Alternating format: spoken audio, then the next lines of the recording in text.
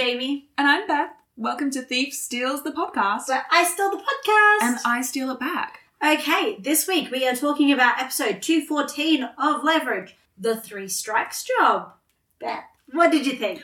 First of all, very quick shout out. Elliot's hair in this episode. Yes. It is full of volume. It is full of body. He looks like that one gif of that cow. Yes. So, do you remember, I think it was either 201 or 202. We were talking about Elliot's hair. Because I was like, I think it was 201. Because I'm like, the next episode is a big Elliot's hair episode. So you're like, oh, like that gif of the cow. And I'm like, yes. Not the next episode, but there is an episode. This is the episode I was thinking of. I love that I made the same joke twice. I really am just a stuck record. You can totally be on Tumblr. They have 2 jokes there. Like, you're so correct. They are funny jokes though, so that's the main thing. But no, the fluff of the hair in this episode is something else entirely. Mm-hmm. Yes. I also want to very briefly talk about, I think there is quite a strong correlation or like a parallel that you can draw between this episode of Leverage and the 1973 Martin Scorsese film Goncharov. Yeah. I feel like... You mean Goncharov? Goncharov. Sorry, my mispronunciation. Yeah. I'm terrible. It's Russian. Yes, I apologise for offending anyone out there, but I do think, like, you know what I'm talking about, right? Yeah, like, I don't think we need to elaborate on that point. I think it stands for itself. Yeah, it's like, it's just the betrayal and like the idea of being sold out by someone that you were trying to sell out. It's exactly like it's the double scene cross of the double cross. Katya. Yeah. Mm-hmm. Yeah. And the cigarette. Absolutely. Yeah. See? Same brain. Same brain. Everyone knows what we're talking about. Okay, no but need to before elaborate. we get too far into Goncharov rule... We're going to spiral. This is not a Goncharov podcast. That is... Do you know what? That could be our next. Yeah. Maybe we'll do it as a bonus. Mm-hmm. I do want to just quickly point out, because you know how I've been saying all season, there are things earlier in the season that foreshadow this. Mm-hmm. Mm-hmm. So I don't know if you remember in, was it 203? The Order 23 job is set in Belbridge, Massachusetts. Oh. Yes. So you remember how I was saying, like, it's like settings that are coming up and how, like, the cops are very specifically mentioned to be corrupt in that episode because of the side plot with the abusive father? Right. Yeah. Same city. Do you know what is really the thing that I love so much about foreshadowing, right, is that if it's done well, you don't notice it until you rewatch or you reread or you whatever it is that you're doing. And if you had not told me that now, I had no recollection of that. It's been weeks and weeks since I watched that episode. I, like, even watching it to keep track of this kind of stuff, straight over my head. Yeah. However, if I then went back and rewatched this season, I'd be like, fuck off. No, you didn't. Yeah. Like, and so that is the thing that is so good. We already know that it's corrupt. We've been given that information 10 episodes ago. That's so fun. And it's so... The narrative cohesion becomes really, really abundant when you can find, like, foreshadowing like that, or even, like, callbacks. Like, this episode, I don't think you can call it foreshadowing all of the jokes that have been about the van this season. But it is. I don't know if I can call it foreshadowing. I would argue that the stuff that happens in this episode regarding the van is a callback versus foreshadowing. Only on the basis that it's not actually a plot point. It's just Hardison's attachment to the van and the way that he's been defending it all season. So, I would say it's not foreshadowing, but it's definitely a callback that is so fun and will make me sad on rewatch, watching Hardison defend Lucille only to know about Lucille's imminent demise, you know? So there are all of these little things that have set this plotline up all season. Yeah, no, and also, obviously, very end of the episode, Sterling with Interpol. Like, I knew that was coming because you had told me that. This is a fun tool for later. Yeah, exactly. And obviously, if they're making Sterling Interpol, there's a reason why he needs actual authority. Yeah, no, and it's... Oh, God, I just love Mark Shepard. I know every single time I see him, I say the same thing. Did you spot his names in the opening credits this week, or...? Oh, I don't know that I did. Because sometimes I know you're like, I spotted his name and I was sitting there vibrating the entire time waiting for him to show up. I must not have noticed because normally if I do, I put a big note in all caps like, Mark Shepard! Because I'm excited. But I must not have. Yeah. Because if I had, I would have probably messaged you and be like, oh my God! But yes, I was so excited when he showed up at the end and God, I just love his performance. And again, I know I've said this before, but like Sterling and Crowley are so one and the same. I 1,000,000% understand why there are so many crossover fics. I am so tempted to engage in one myself. So like, I see it. It's beautiful. It's just, mwah. And I'm so excited. I didn't realize, I think you told me, but I did forget that this episode was a to be continued. Yeah. I'm pretty sure I did know that at some point, but I forgot. And I am so excited to see the next episode. And this is why, like, the first season finale is, like, a bit of a letdown. Because, like, imagine if they'd done almost the same thing in the first season. Like, maybe not necessarily ending with, like, Sterling showing up, but when they were all caught and they ended the episode, then it's, like, a compelling to be continued. Yeah. Like, more compelling than what they actually did. Whereas this one, I think they ended at the perfect time. Because Sterling shows up, you know shit's about to get fucked because you've seen Sterling before. Yeah, but it's not just that, like, the plot stuff is about to get fucked. The relationships, like, that they all have are in such turmoil right now because Nate is screwing everything up and everyone is pissed. Spiraling. So badly. He is, and he doesn't have Sophie, who he would normally have as his crutch, who he would normally, like, listen to. Like, she would be the one that could cut through his crap, and he doesn't have it. He doesn't have anyone that he will listen to be held accountable. And Sophie's the person he trusts to pull him out of the spiral, and Sophie's not there. So it's like the rest of the team are trying to pull him out of the spiral, and none of the rest of the team are sort of in a position to be able to call him on his bullshit in a way that he will listen to. Yeah, because that's the key. They're all telling him, like, no, this is a bad idea. They're telling him this is, like, it's too much. We can't do it. It's like they're giving them the reasons. And he's like, nah. And he's getting so angry. And, like, because for him, it's personal. There is a son involved. There is hospitals involved. It's triggering all of his trauma. Back at it again with that motherfucking flashback. I thought we were finally free. I thought, and do you know what? Time has not made me hate it less. I may have softened on Nate as a character. I've even softened on the concept of Nate and Sophie as an item. But I will never not hate that fucking flashback. It fucking pains me. It is bad. It's so bad. It is so bad. No arguments there. The flashback is bad. We can't agree on much in these podcasts, but I'm so glad that we get on that. Oh fuck, I forgot that they bring back the flashback here. I think this is the last time we do see the flashback. Thank fuck. I think. Obviously, it's so annoying. I might be forgetting another instance of it, but as far as I can remember, I can't think of... Oh, there's maybe one other episode that there might be. It might be. Do you know what? It's fine. When that episode comes, I will have this exact same reaction, and then we will move on. Yeah, but I do reckon the other episode that I'm thinking of, I reckon you will love that episode. Oh, interesting. That is an episode that slaps, and I think you will love it. Okay. I think you'll hate if it does. I can't remember if it does or doesn't. It's just the only episode that I can think of that's relevant to this, like that has any sort of hints of this sort of stuff. It's the only one they could theoretically put the flashback in and it makes sense. Okay. Well, exactly. We will go on this journey and we will find out together. We absolutely What a wonderful time for us. Yeah. Okay. So, while we're on Nate, he has continued drinking, which I'm going to be honest, it's removing the podcast curtain for a hot minute. We've had a couple of weeks where we haven't been recording because we had just, JB went to a con. It was very exciting. I had my university exam. So less exciting. But, you know, we had other things happening. So it's been a couple of weeks since we last actually sat down and watched or did a recording. And I forgot that Nate was drinking again. I had forgotten that. Yeah. And so it kind of hit me like a fucking frying pan to the face coming back to this episode because I was like, oh my God.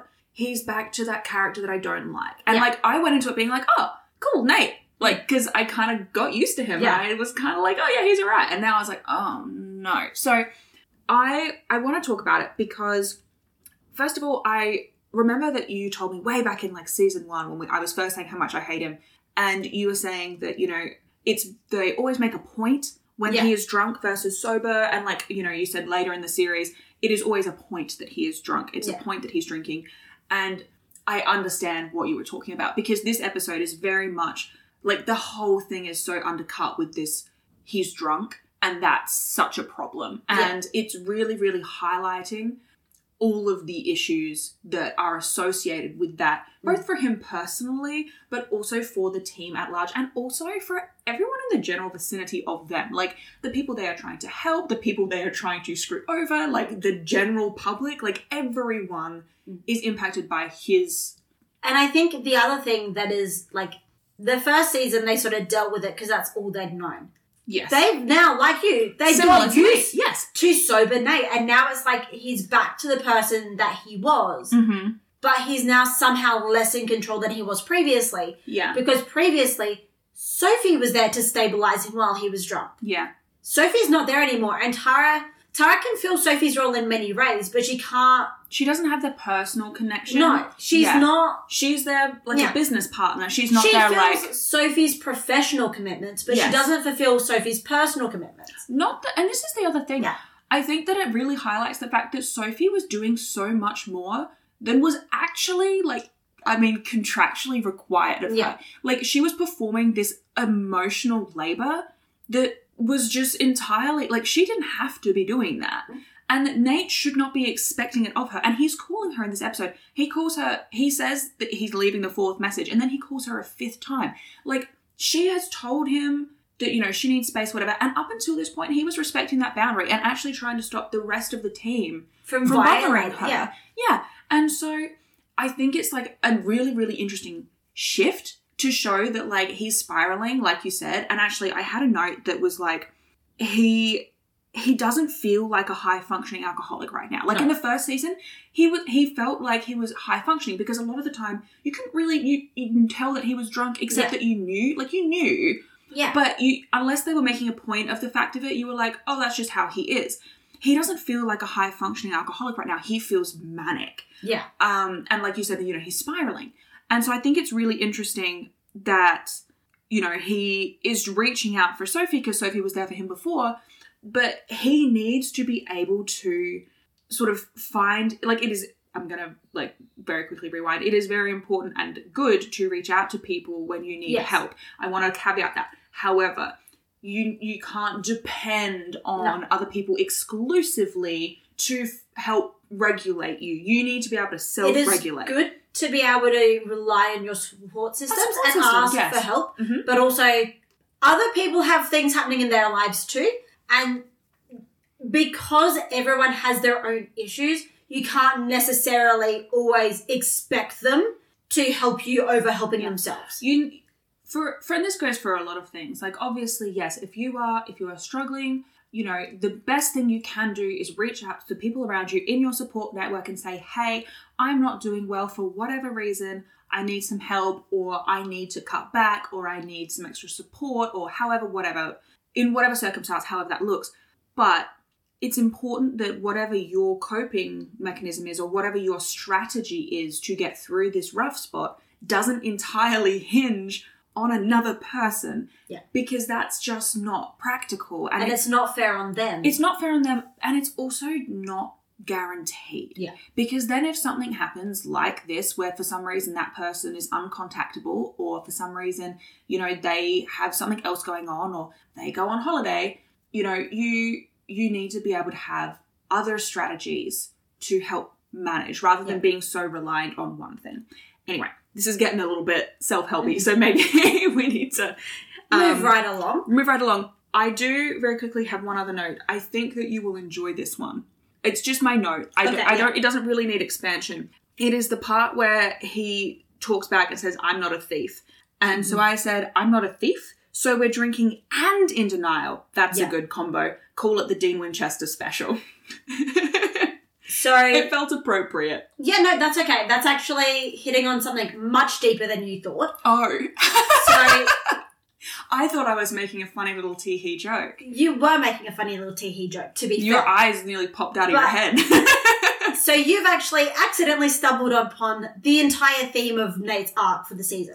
Oh. Which is he is in denial about being a thief. That's kind of Sam-coded, really. That is his arc this season. And next episode we do get a conclusion to that arc. Okay. That I find incredibly satisfying. Excellent. But that is something that if you ever decide, I want to rewatch Leverage and I want to rewatch Leverage from a deeper perspective, rewatch this entire season through the lens of Nate is in denial about who he is at this point in his life. I love that.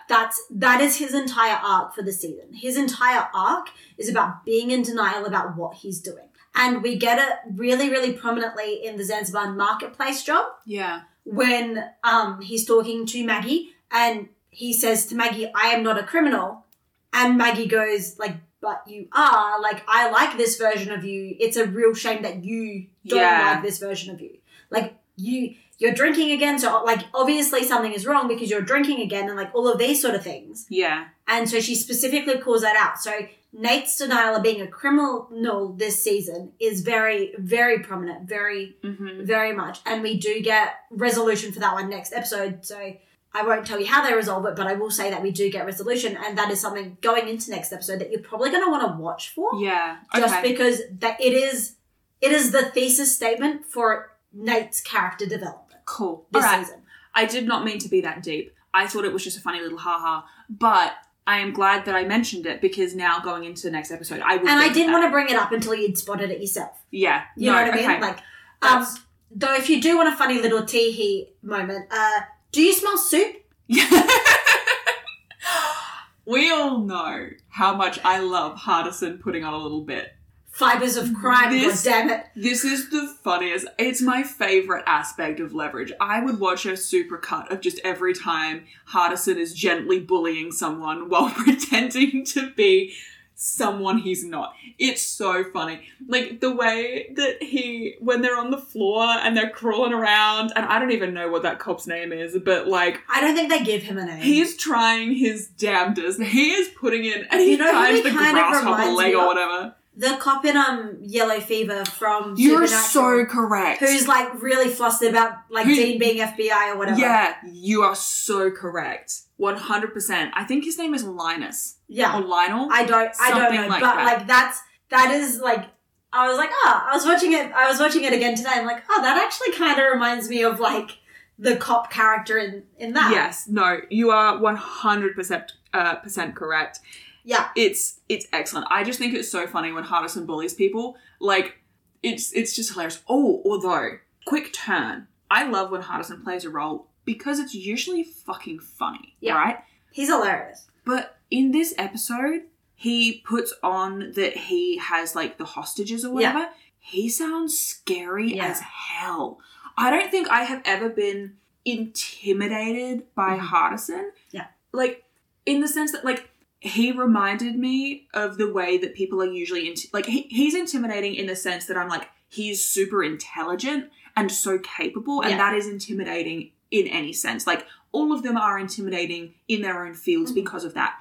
He was intimidating in a way that was like, oh, he would fuck me up. Like, you know, and that... Usually I'm used to that from, like, Elliot. Yeah. But I was really surprised because especially, like, having that in an episode where we did already have him be so, like, lighthearted, comedic, and, you know, telling this officer, like, you're going to change the world, you go do your best, or, like, whatever. And he, like, it's so funny. And then you just have this switch where he's, like, talking to the FBI and he's like, we will kill the hostages. And I was like, Jesus Christ. But kudos to Aldous Hodge because... it's flawless. I believe him implicitly in both scenarios. And if I was the cop, I would behave exactly the way that the cop did in this episode. And if I was the FBI lady, I would take him as deadly seriously as she did. While we're on Hardison, I want to talk about when he is getting out the, like, FBI jackets and stuff, or the crime scene investigator jackets. Or the windbreakers. Yeah. And Elliot says, oh, you spend your, like, weekends off doing this, don't you? And he says it with such disdain. I'm like, okay, first of all, Elliot, you should be fucking grateful that he does. Second of all, I do love the implication that they get weekends off. Yeah. Like, I love...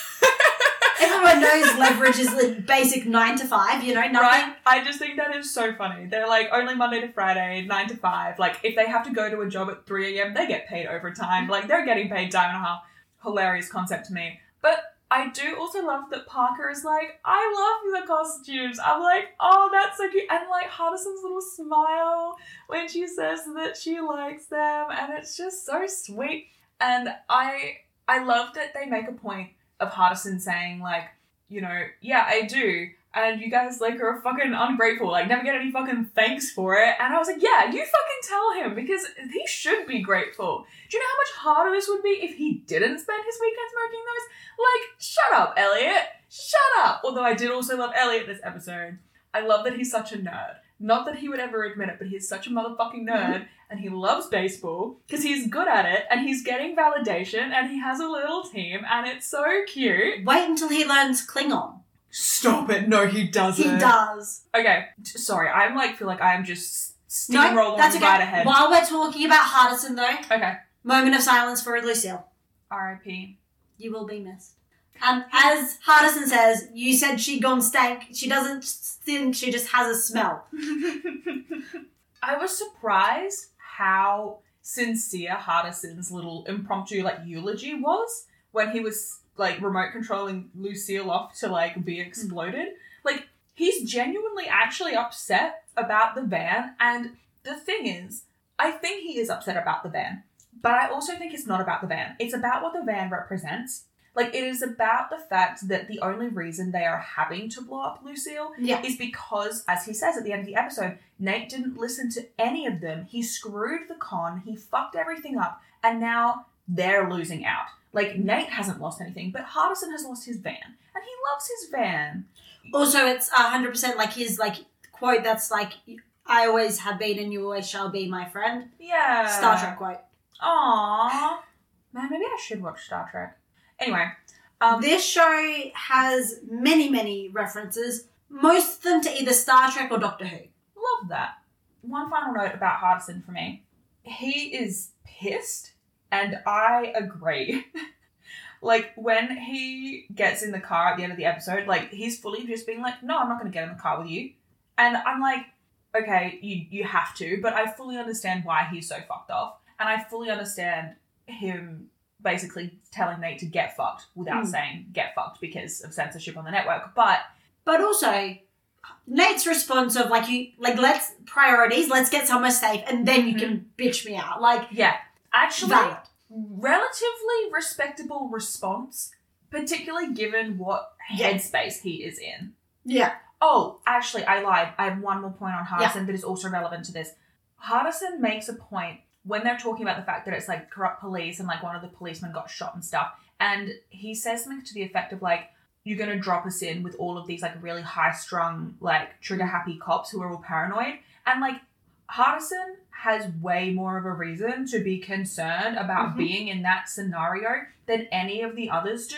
And we know the writers are aware of it because they've already acknowledged it this season in the 3 days of the Hunter job. Yeah. And the fact that Nate, like, disregards this entirely and, like, just kind of steamrollers and is like, it's not a worry, like, don't worry about it. I'm like, oh, it's, like, that for me, I think, was another thing that just highlighted, like, and it's part of, I think, what builds to Hardison being so fucked off. Because he's like, you have not been listening to my or anyone's super valid concerns that impact us more than they're going to impact you this entire con. And look where it's gotten us. Yeah. And, you know, I think that, yeah, it sort of all collectively came to a head really, really nicely, I think. Also, while we're talking about Hardison, he spent 13 hours making that ad. Oh my god, yeah, right? It's so funny. I also love that Elliot liked it. Yeah, I was expecting him to hate it. Nah, Elliot is down. Elliot is down. Like, Elliot is so, like, he loves that fucking stupid energy drink commercial ad. I just want to know how Hardison got the footage of Elliot to make it. I was thinking that. I was like, did he just, like, somehow, like, superimpose Elliot's face onto, like, a different... I have no idea how he achieved it, but it's hilarious. And I love that when Elliot, like, rewatches it, he does, like, a little dance, like, he does, like, a little jingle, and I just think it's very fun. Also, Hardison being so surprised that Parker speaks Spanish. Oh, like, they're doing, like, the accent bit and ringing up all, like, the sports radio stations. Hilarious, by the way. Like, incredible... I just think they should be called the Weasels. Yeah. I just love that it's such a good tactic. Like, it's so simple. It's just, like, so spreading effective. This little rumour, like, yeah. here and there. It's just so clever. It's really fun. Oh, I have a question for you. Mm-hmm. This is more to do with, like, the plot. And granted, I'm not a sports person. I don't go to stadiums. I've been to some for, like, you know, events or whatever, like, and to see some sports, but I don't make a habit of it. Does it seem like a weird place to put particularly a baseball field next to a giant body of water? Not really. Okay, for me that feels weird because, one, it's not a sport that requires water. Like, I'd understand if it was, like, I don't know, kayaking or a triathlon or something they were setting up. Like, that would make sense. But it confuses me because what if they hit the ball out of the park? Does it just go into the water?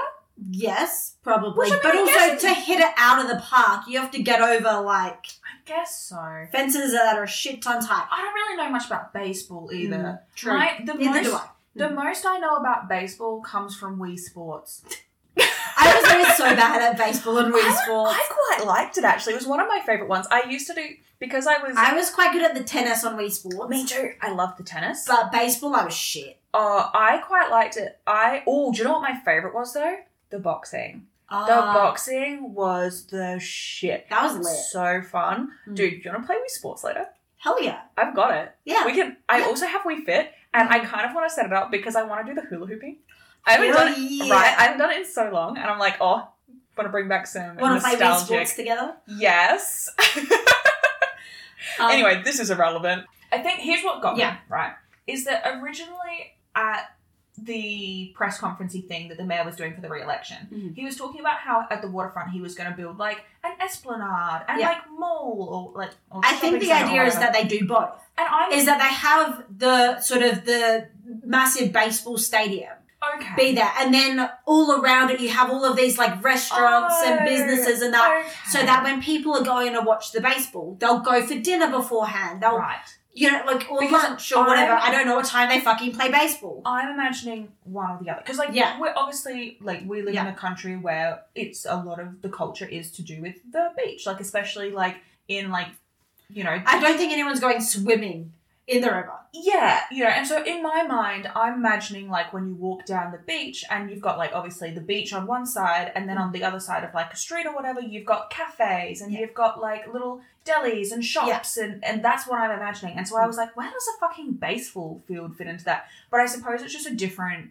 Yeah, it's sort of just like the centerpiece, and then you'd have all of, like, the shops and that all surrounding it and that. Yeah, it's also much more city. Like, I guess I'm imagining, like, a beach town. Yeah. I'm not imagining, like, in a city. Yeah. Yeah, okay. So it's just that my perception is weird. Okay. It's, like, so I've always just assumed, like, the idea was you do the baseball stadium, it's riverside, it draws all the people in, and then all of your little businesses that you have sort of scattered around it, all of the little restaurants and cafes and that are sort of attached to the baseball field all benefit because they're all riverfront and you can have, like, nice restaurants and shit. Yeah. Yeah. Okay. No, that sits with me better then, because I was just confused. I was like, we could both be completely wrong and it's fine. Maybe. I just thought it was weird to be like, here is your plan for, like, an esplanade type. Like, I was like, that makes a lot of sense. And then he was like, or we could do a baseball stadium. And I was like, wildly different ideas. But I think, so if you sort of had a combined version where the appeal of, you know, having, like, a business may be more inclined to set up in that area if you have the draw of the baseball field, that makes sense. It also means that they could charge, like, a higher premium for rent or for land because of the... So, economics, blah, blah, blah. It makes sense. I just was confused. That's okay. All right. I just really want to, like, I don't know if we have too much to discuss on this one, but I really just want to, like, highlight possibly my favorite line of this entire episode. It's a Tara line. It goes, corruption, so what? All you do, you go on TV, you cry, you apologize, and you get reelected. It's the American way. Yes. I do. I really love that line. I think it's very funny. I think it's also very sadly true in terms of the way Scandal normally goes. Okay, while we're also talking about things that are kind of funny and weird, it always weirds me out. Like, there is the scene and the owner goes, I don't know how these rumours get started, but as long as it puts fannies in seats, I'm like... I hate the use of the word fanny. Every time it means something different here. It means something different here. It weirds me out. I'm like, that is... Yeah, I also thought that. I wasn't sure if we were going to mention it, but it means something different here, guys. It's kind of like when we say thongs, Yeah. And you think that means something different? Similar. I think it means a G-banger. It's not a G-banger. And Fanny is not your butt. Yes, no, I also hated that line. I'm so glad I wasn't alone in hating that line. Yeah. Not because it's like a necessarily bad line or anything. It's just that it's just a cultural difference. Uh-huh. Speaking of confusing things, right? You're easily confused. It's fine. I am so easily confused. It's a problem. So I do feel kind of bad for the mayor, not in general, but just in this one instance, because I'm like, if I were you, man, I would be so confused. When Tara and Nate just like abruptly like get up and leave, like they have just donated collectively $20,000 to his campaign. He's been having like a whole sort of impromptu business meeting with them for like the last 15 minutes. And all of a sudden they're like, actually no. And then they just get up and leave. And he's just standing there watching them go with this look of like utter confusion. And I was like, you know what, bro? Same. I would be so lost in that scenario. Like, who gives you $20,000 to your cause, seems super invested in whatever you have to tell them for like a max of 15 minutes. And then it's like, you know what? Actually, I've changed my mind, but keep the money I gave you. Like, what a bizarre concept. Anyway, I didn't really have anything else to say to it. It seemed weird. Yeah. Okay. It's just something that I found really weird. So the guy who plays Kajik, have you ever seen him in anything else before? Remind me, who is Kajik?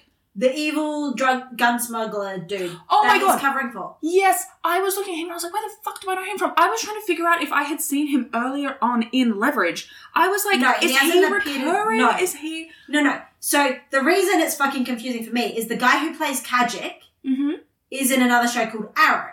Another show that Kate Cassidy is also in, who plays Ruby in the first season that Ruby's in Supernatural. Oh. He plays Ruby's father in Arrow. Oh, that's wow. Yeah. What a confusing triangle. So, of course, Kate Cassidy plays Ruby in, season 3 of Supernatural? And he plays Tony Kajik in this. But in Arrow, he plays Lance, I can't remember his first name. And she plays Laura Lance, his daughter. So I'm sitting there going like... That's bizarre because I was hoping you were going to say a media that I've seen, but I've never... He has been in a bunch. I've only watched a little... I think I watched maybe the first couple episodes of Arrow, way back when I was in high school. He is in the first few episodes of Arrow. I'm not sure then. But anyway, Benton Lance is his name. I did think he looked fucking familiar. It really bothered me, actually, the whole episode. So, I don't know, maybe I've seen him somewhere else. Okay.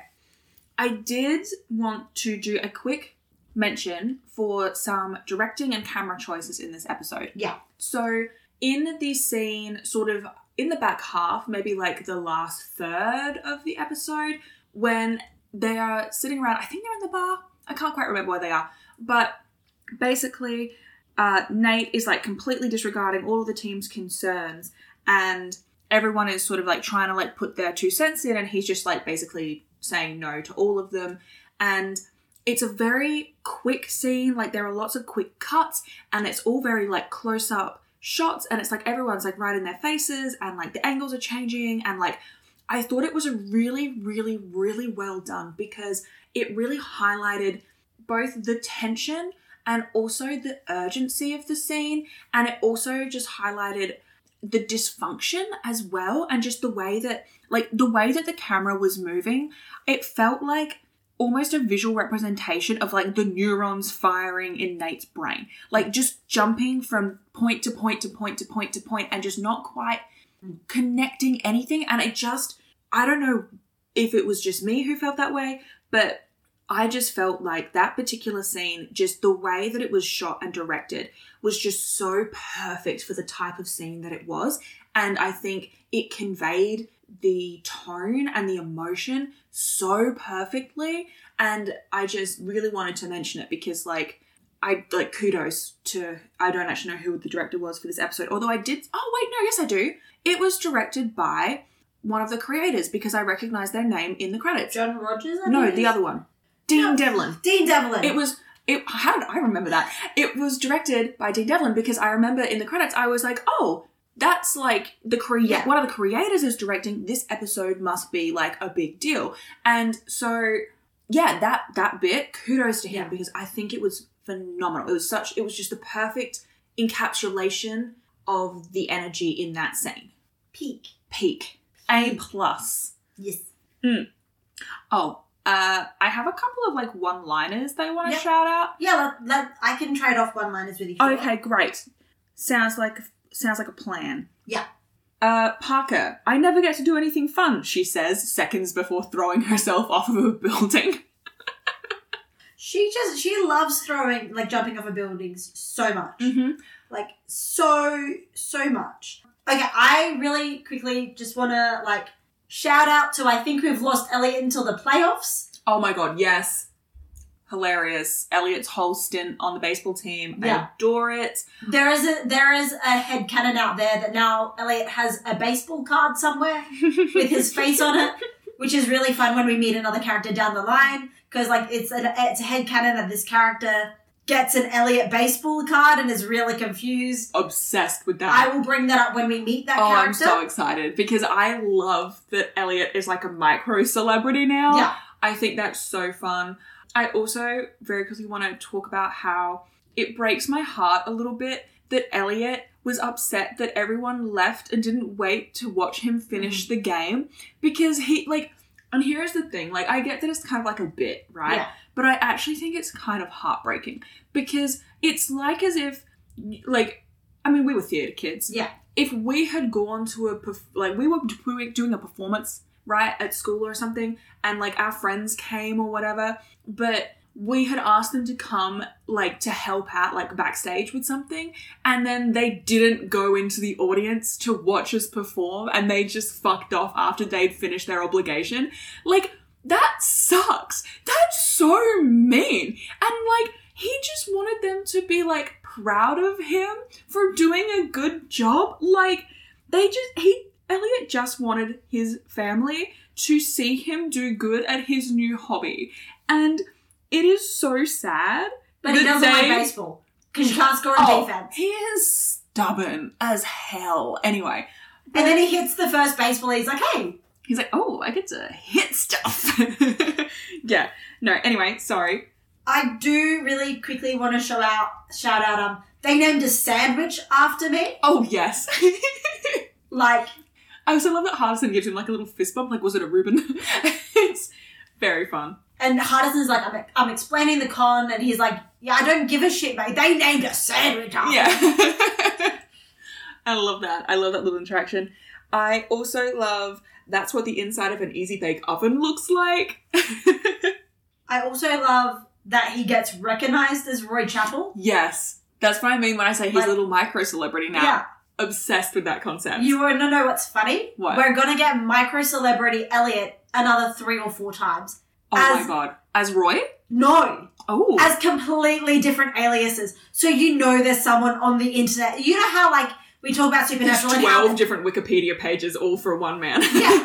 You know how we talk about on, Supernatural, how, there's probably, a true crime community blog following the Winchesters and trying to work it out. Yeah. There's probably the same thing for Elliot. Because that's so funny. He's now famous for baseball, right? Yeah. He has, I think, 2 other instances where he becomes famous for 2 other things. Not baseball, just other things.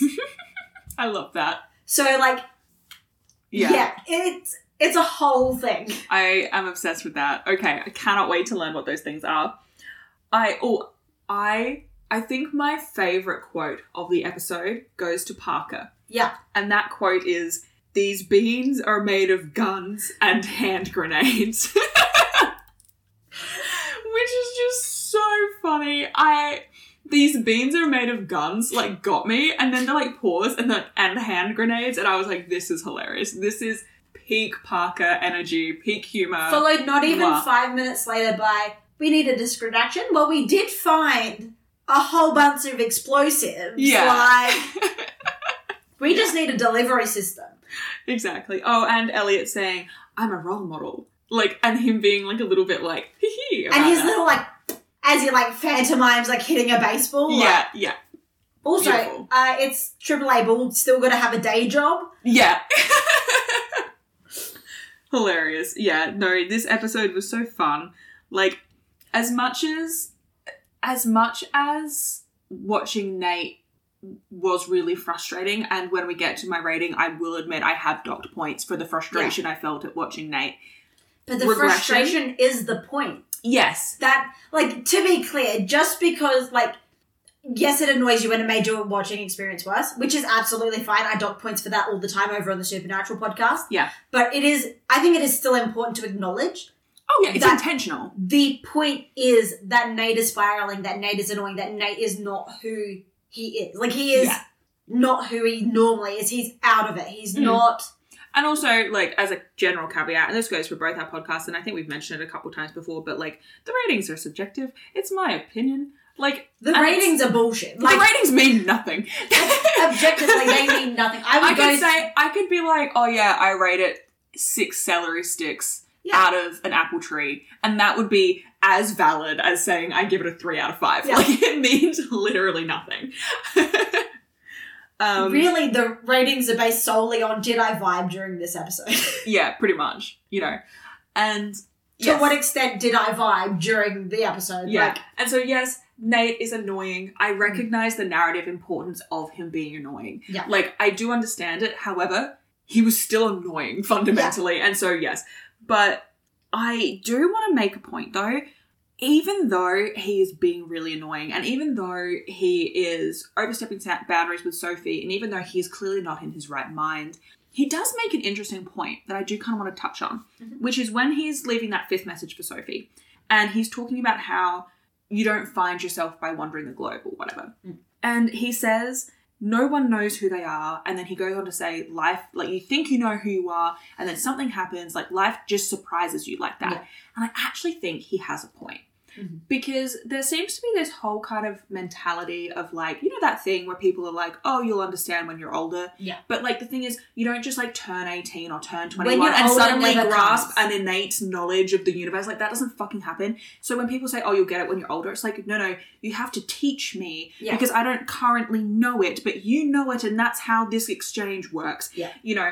And so I do think it is interesting, this concept of being like, oh, you have to find yourself and know yourself. And it's like, I can know myself right now in this instant, but I will be a new person tomorrow. Yeah. And every new experience that you have, particularly like major life changes, like if you move or if you enter or leave a relationship, or like regardless of what the nature of that relationship is, or you change job, or you have a child, or you lose someone, or, you know, all of these things make you into a different person. And because they are huge major changes, and depending on how you are right before that change happens, like if I'm doing pretty good and I'm in a good place, and then something terrible happens, like I have a car accident, and, you know, something like my car is totaled, I'm going to have a different reaction than if I was already super stressed or really sick or had just had a family death or something and then had a car accident. Like, it is so dependent on where you are when that shitty thing happens or that good thing happens as to how you as a person respond to that.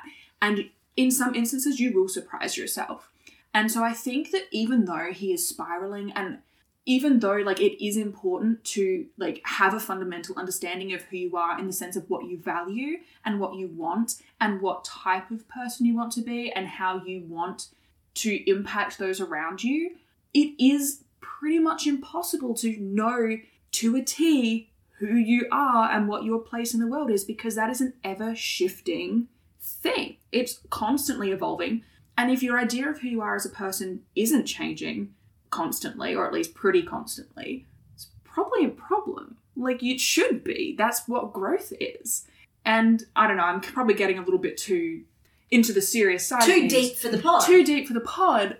Not a silly little tee-hee ha-ha, but I do think it's important to note, like, even though it's coming from, like, a place of desperation and actually manipulation, like, he wants her to come back is the thing. Yeah. And it's a shitty thing for him to say to her given the context, but I do think he has kind of a point. Just because he's technically right doesn't justify it. No. Yeah. Doesn't mean that it's the right thing to say to her. Yeah. Or the right time for it, or the right context. Like, it's a conversation he could have with her. Yeah. If she came to him and was saying, like, I've done all the things I'm supposed to do and I'm still confused and I still don't know, then saying, no one knows who they are. It's, it's impossible. Like, that is a context in which you could have that conversation. But this is not the right context. This is him being drunk. This is him being desperate. This is him trying to con her into feeling bad and guilt her into coming back. And it's just nasty. Yeah. It's belittling what she's trying to do. While we're talking about nasty and belittling, I think we've got to talk about Sterling. Okay. Love that segue. First up, did you hear Sterling's cue? His entrance music this week. I did. It is recurring. If you hear that music, Sterling is coming. Okay. That you only ever hear that when Sterling is in vicinity, when Sterling is about to appear. It is really fun, really, really cool. I think that he gets his own entrance piece of music and it plays almost every time we see him enter the shop. And I also want to talk about, A, Sterling as Interpol, because I think it's very, very fun. Mm-hmm. B, Sterling's arrival as like a way to add stakes immediately to the episode. Yes. Because I love every time Sterling shows up. It feels like it just adds a whole extra dimension. Like, it feels like going from playing checkers to playing chess to playing 3D chess, And it's so fun. And it adds stakes and adds tension, but in a way that's kind of fun. Because you ultimately know that, like, Sterling and Nate have this kind of back and forth, rapport. And, like, neither of them... Here's the thing. I might be wrong. This is just my interpretation. I don't think either Nate or Sterling actually want to take the other off the board completely. Because I think it is too much fun for them. Yes. Taking... Like, if Nate was to take Sterling off, or Sterling was to take Nate off the board... They would be bored. Yeah, it's almost like Sherlock Moriarty. Yeah. Like, they fundamentally are like, oh... They hate each other. We have opposing motives and opposing... Like, we don't want to achieve the same thing most of the time. But, like, you are the most... you are the biggest challenge I have, and I need that. And like, for me, that is fun. Yeah, exactly. Mm-hmm. And so, I don't think that Sterling would ever actually fully throw Nate under the bus. Yes. And I don't think that Nate would ever fully throw Sterling under the bus. And so it raises the tension, but it raises it in a way where I'm like, oh, how are they going to play this? Because I don't think that they actually want to foil the other person completely. They just want to foil them enough to humiliate them. Yeah. And I think that is so much more interesting. It's about them winning versus making the other person lose. Yes. Like, they want to win, but they don't want to, like... They don't necessarily want it to be at the Sterling other doesn't person's want to expense. throw Nate into jail. Like, if Nate's in jail, how then the fuck he's bored. Yeah, like... Yeah. If he puts Nate in jail, then he's just making more work for himself because he's got to find a way to get Nate out of jail. Because he has no one... If they completely remove the other one, they have no one to play chess with. Yeah. And, like, yes, they play chess with other people, but everyone else is kind of fucking dumb. Yeah. And it's not as enjoyable because everyone else is fucking dumb. Yeah. So, like... Mm-hmm. And it's like, it's this really fun thing of like, this is why I love Sterling in Interpol, because it feels like a threat, but it also feels like an ally. Like, it is both. Because they've just given Sterling more legitimate power. Yeah. And that way, Sterling has more, like, sway in terms of, like, if he wants to, like, interrupt a con they're running, but he also has more sway if he wants to help them with a con they're running. As evidenced in the Zanzibar Marketplace job, in which he enlisted the help of the team. And then you get this episode where it's pretty well implied that he's now playing against Nate. Yeah. And it's just so fun. And it's so, like, it's so morally grey. And that's really interesting in a show which is all about the ethics and morality of the whole, like, the whole concept is based in. Yeah. And so to have a character who is morally grey and can equally play for both sides of that spectrum, and it's like a 50-50 on which one it's going to be today, it's so fun. And while we are talking about Nate and Sterling, we've of course got the drink theory of whoever is giving the drink, that's all baked in there as well. I want to add an interesting layer though today. I don't know if you've noticed, Tara stole Nate's drink. Yes, she did, and she downed it, and I was like... And she downed it. I love it. And I don't think I've ever actually thought about this before, but for me, that's a really interesting, like, obviously you don't know where the next episode's going, and there are certain events in that episode that I cannot tell you about, but from a perspective of Tara essentially taking the power from Nate because he didn't hand her the drink. He's not in control. He's not handing her. She takes the drink. Yeah. And I think that's really interesting when you think about that as like... It's exactly like when she took the sandwich a couple episodes ago. Yeah. And she didn't have to actually say anything. She just took it and let the other guy ruin himself. It's the same concept. And here's the thing, right? Tara in this episode, and actually I wasn't going to bring this up because I thought it was kind of inconsequential, but now that you've said that, I'm going to, which is when Parker is in the mayor's office and she's like, oh my God, someone's coming in, and Tara walks her through the scenario. She does the Sophie thing. And Parker says initially like, oh, I can't do it. Like, Sophie always walks me through it. And so Tara walks her through it. And then she has that little interaction at the end where she says, see, like, sometimes it's worth trusting me kind of thing. And Parker has that little, like, you know, smile kind of like, okay, yeah, sort of thing. And I do think it's really interesting that that happened in the same episode as what we were just talking about, which is that Tara, like, taking the drink from Nate. Like, because I would argue that she's only just starting to actually fully earn the team's trust at this point. Yeah, and it's just, it's interesting because it makes me wonder, we're coming up to the very end of the season. We've got, like, what, 2 episodes left? 1. What? Next week is the season finale. Fuck. Okay, so this is probably getting a little bit too into predictions. Yeah. But I'm thinking that, I think I said a couple episodes ago, I'm expecting that we'll get to see Sophie for the finale. Like, I'm expecting that she will be there, at least in some capacity. Yeah. The fact that we didn't even get a cameo from her at all in this episode is interesting. Makes sense when you see next episode. Okay, fantastic. There is a reason for it. Cool. I mean, I assumed there would be. Yeah. But I do wonder if, this is silly, but you know on like television shows like Survivor or whatever, and they like have like a council meeting and they like vote someone out. Like, I'm kind of wondering, like, I think I said this a little while ago, but like I feel like there's maybe a divide coming.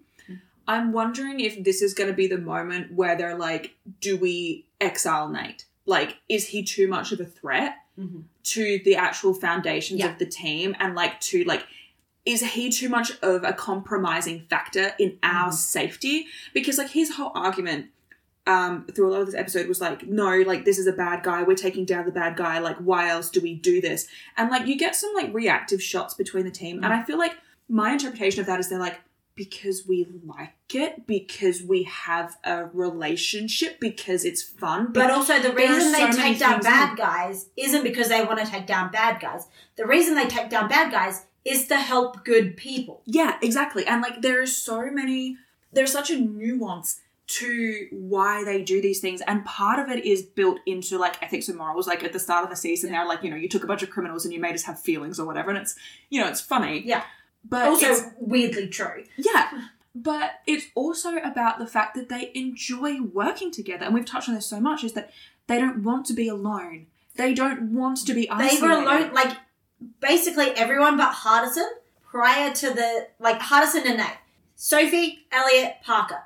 Those 3 people prior to the start of Leverage had been alone for, I would say, at least a decade each. Mm-hmm. Yeah. And they would occasionally work with other people, but like... Not for a long term. They wouldn't actually trust the people that they really work with. Each of them has like an exception that we will learn about moving forward. We do meet some people from their past. Well, I would assume that maybe Tara is an exception for Sophie. Like they obviously have a long-standing rapport kind of thing. But yeah, I think that Nate in his drunken stupor is fundamentally misunderstanding a lot of the team's motivation. And I think that really comes back to this whole concept of Nate being like, I'm not a thief, and like trying to separate himself. And actually, this is really relevant to something we were just talking about over on Wayward Parents. But it's this concept of trying to live between 2 worlds. Nate is trying to live in a world where he's running these cons and he is a criminal. And also in this world where he gets to pretend he is this good, moral, upstanding citizen. And it's like, you cannot be happy without, like... He's trying to live in both the black and the white without acknowledging any grey. Yeah, and the thing is, you can do that. You can effectively live in that grey area. But the only way you can actually achieve it is to acknowledge both the black and the white. You can't just pretend one of them doesn't exist. And this is so hilariously relevant, but to the Winchesters. But that is sort of the concept that I think Nate is kind of missing. Like, he can be like a moral, upstanding citizen. He is. But he also has to be able to recognize that a lot of his means are not that of the usual moral, upstanding citizen. They are, in fact, the means of a criminal. And, like, you know, I think he needs to reconcile within himself the fact that he needs both facets of that to be the person that he is and to be happy with the person he is. And that comes back to what you said earlier, referencing that conversation with Maggie, where she says, you know, I like who you've become, but I wish that you did. Yeah. And, sorry, I am rambling. No, that's okay. When you're done rambling, my only comment will be, no comment. I do not want to ruin your viewing experience of the next episode. Oh, am I onto something? Do my thoughts have, like, am I going to be validated? Do my thoughts have merit? It doesn't happen very often. You don't have to elaborate. Like, obviously, spoiler territory. You don't have to actually tell me. But I'm excited. You're definitely talking about things that will be relevant. Okay. And also addressed in the next episode. Oh, fun. Okay. So, I'm not giving you anything don't else. yay or nay me. But they are relevant and they are addressed. Excellent. And you are talking about themes that will be quite prominent in the next episode. And some of the stuff that you've said has been fucking hilarious with future context. Oh, okay. That either means I'm on the money or I'm fucking wrong. It's got to be one or the other. So I am like... Okay. I don't want to say anything because... Is that why you were letting me ramble? Yes. I was 100% just letting you ramble because I'm sitting here like... You're like, when she's done, I'll just be like, respectfully, no comment. You're just like panning for gold. You're just like, if I just keep sifting through this rock... If I just let her rant for long enough, she'll say 3 other things that are either weirdly fucking psychic or weirdly fucking funny. You know that thing where it's like, if you put a monkey with a keyboard long enough, it'll eventually type out an entirety of one of Shakespeare's sonnets? Yeah. I'm the monkey. Yeah. I am this close to being like, hey, after we play Wii Fit, do you want to watch the next Leverage episode and record a double feature today? Because, like, I know we just had a chat about sounding boundaries, but also I cannot wait for you to see the next episode after that. All right, I'm pumped for next week then. I cannot wait. Like, I am, like, this close to being like, nah, fuck Supernatural. We're doing, like, a double feature Leverage today. We are going and watching the next episode, and I am sitting there and watching your reactions in real time as you process exactly how they wrap up all of these storylines. Oh, no. The way that you're talking about this makes me feel like I'm going to need 5 to 7 business days to process next week's episode. Oh, yeah, 100%. Oh, excellent. Yeah. I love that. Okay. So we're kind of coming to the wrap up of the episode, but we've got a couple more points that we're going to trade back and forth, rapid fire style. Very quickly, at the top of the episode, when they're shooting at that car, I feel like the bullets would have gone through the car door. I don't know if I just don't know how thick car doors are, but I'm like, I feel like that guy is probably dead.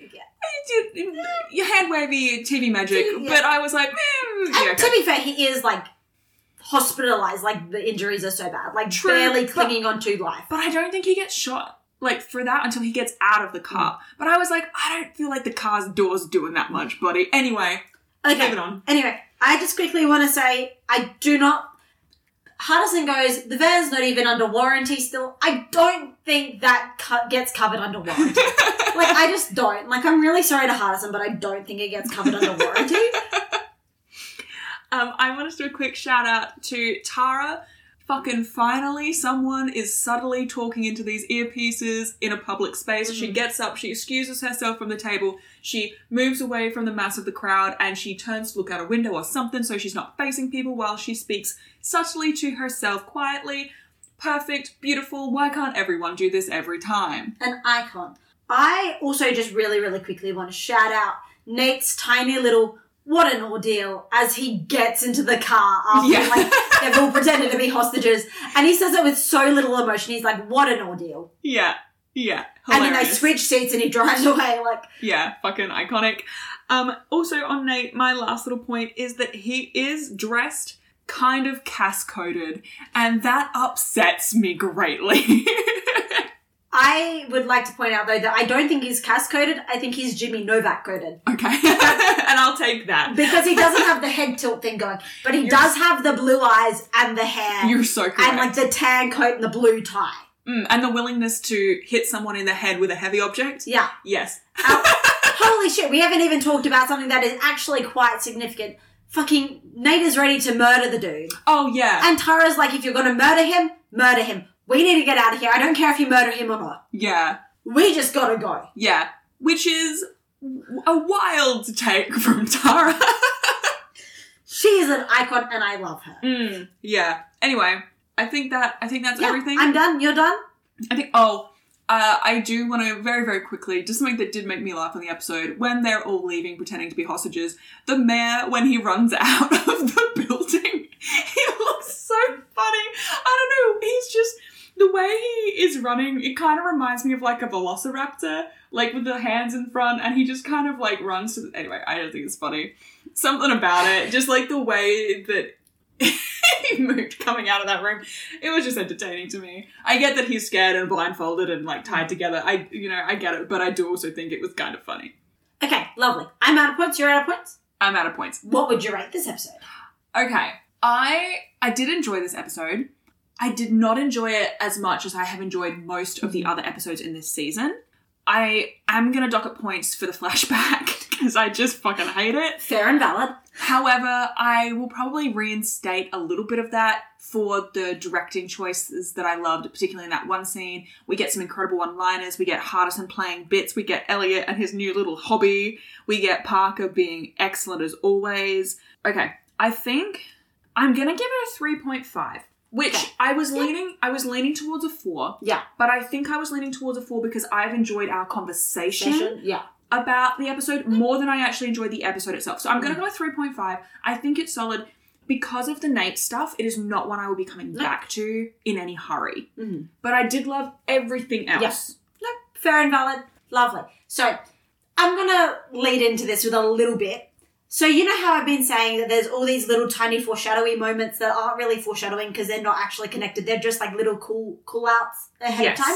Do you remember last episode when Tara makes the point that she thinks the lady's husband is cheating on her because she's a woman in her late 40s and she's not looking for the Maltese Falcon? The next episode is called The Maltese Falcon Job. They also reference the Maltese Falcon in this episode. Mm-hmm. Because it's on the piece of paper and Elliot's like, do you know what is so funny is because I didn't even mention this. Oh my God. So the piece of paper that Elliot has, and they make a point of him being like, no, this means something, right?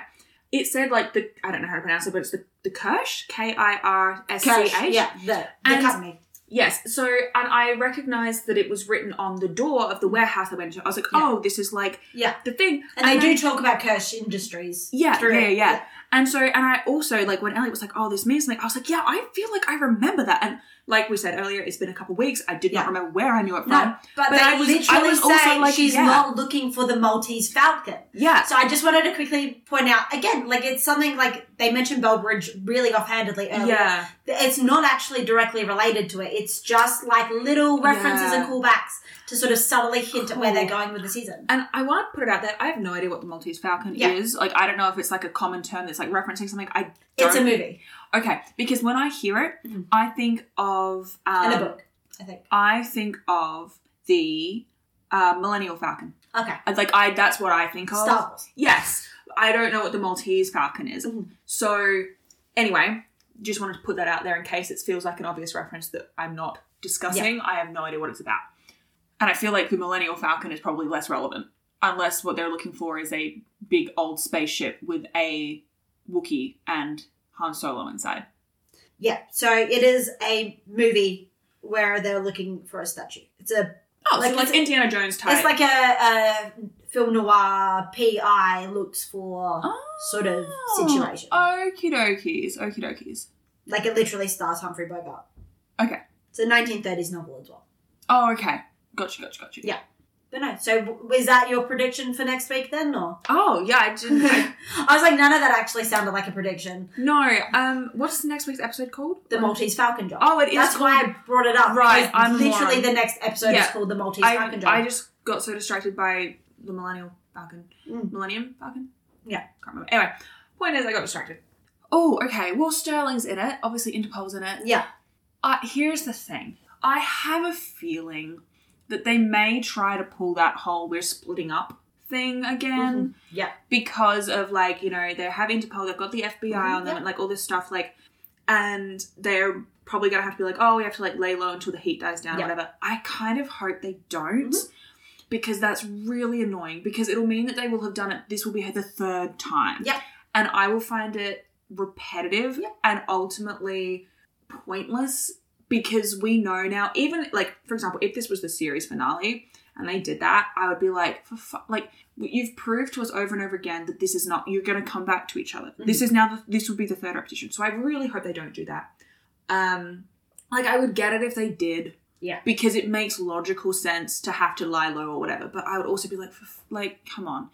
So I really hope that they find a way to do that feels original. Yeah. Like, a way for them to lie low that does not feel like it's just a repetition of the same thing they've already done twice. I do think, I really want them to address Nate's current spiral. Yep. Obviously, I assume we will find out what's happening with Sophie. Uh-huh. And I hope that the team, and I mean the whole team, collectively and individually, really get an opportunity to voice their frustrations with Nate. And I hope to God he actually pays attention, because I think that they deserve to have that opportunity to tell him about the problems that they're having with his management while he's under the influence. And I hope that he understands the severity of his actions, but also the severity of the likelihood that he is going to cause them to walk away. Yeah. So basically, I'm expecting it to be I don't really know what to expect from the plot. I assume they'll wrap up the plot that they're doing now. Yeah. I assume it'll be like a big deal because it's got the FBI and Interpol or what. Yeah. Like, I assume it'll be very, like, intense. Now they know they're not just taking down a corrupt mayor. They've also got to try and work around Interpol and the FBI. Yes, I assume it will be a jam-packed season finale. But I actually am expecting that to be more of a B plot. Yeah. To make way for the A plot, which is all of the character stuff. Because that's what they've featured predominantly this season. Yes, and also everyone right now is in such a tense place, and everyone has a right to be. Mm-hmm. So, and also Sophie, we don't even know where Sophie is. So I am assuming that it's going to be super, super fast-paced, super jam-packed, but I do think that the actual plot is going to take a back burner, and we're going to focus on the season finale, the characters. I think the season finale aspect, I think, is actually going to come from the relationships and the tensions at stake there, more so than it's going to come from the actual con that they're running. I think that's going to be kind of like it's happening, but it's not the point. Yeah.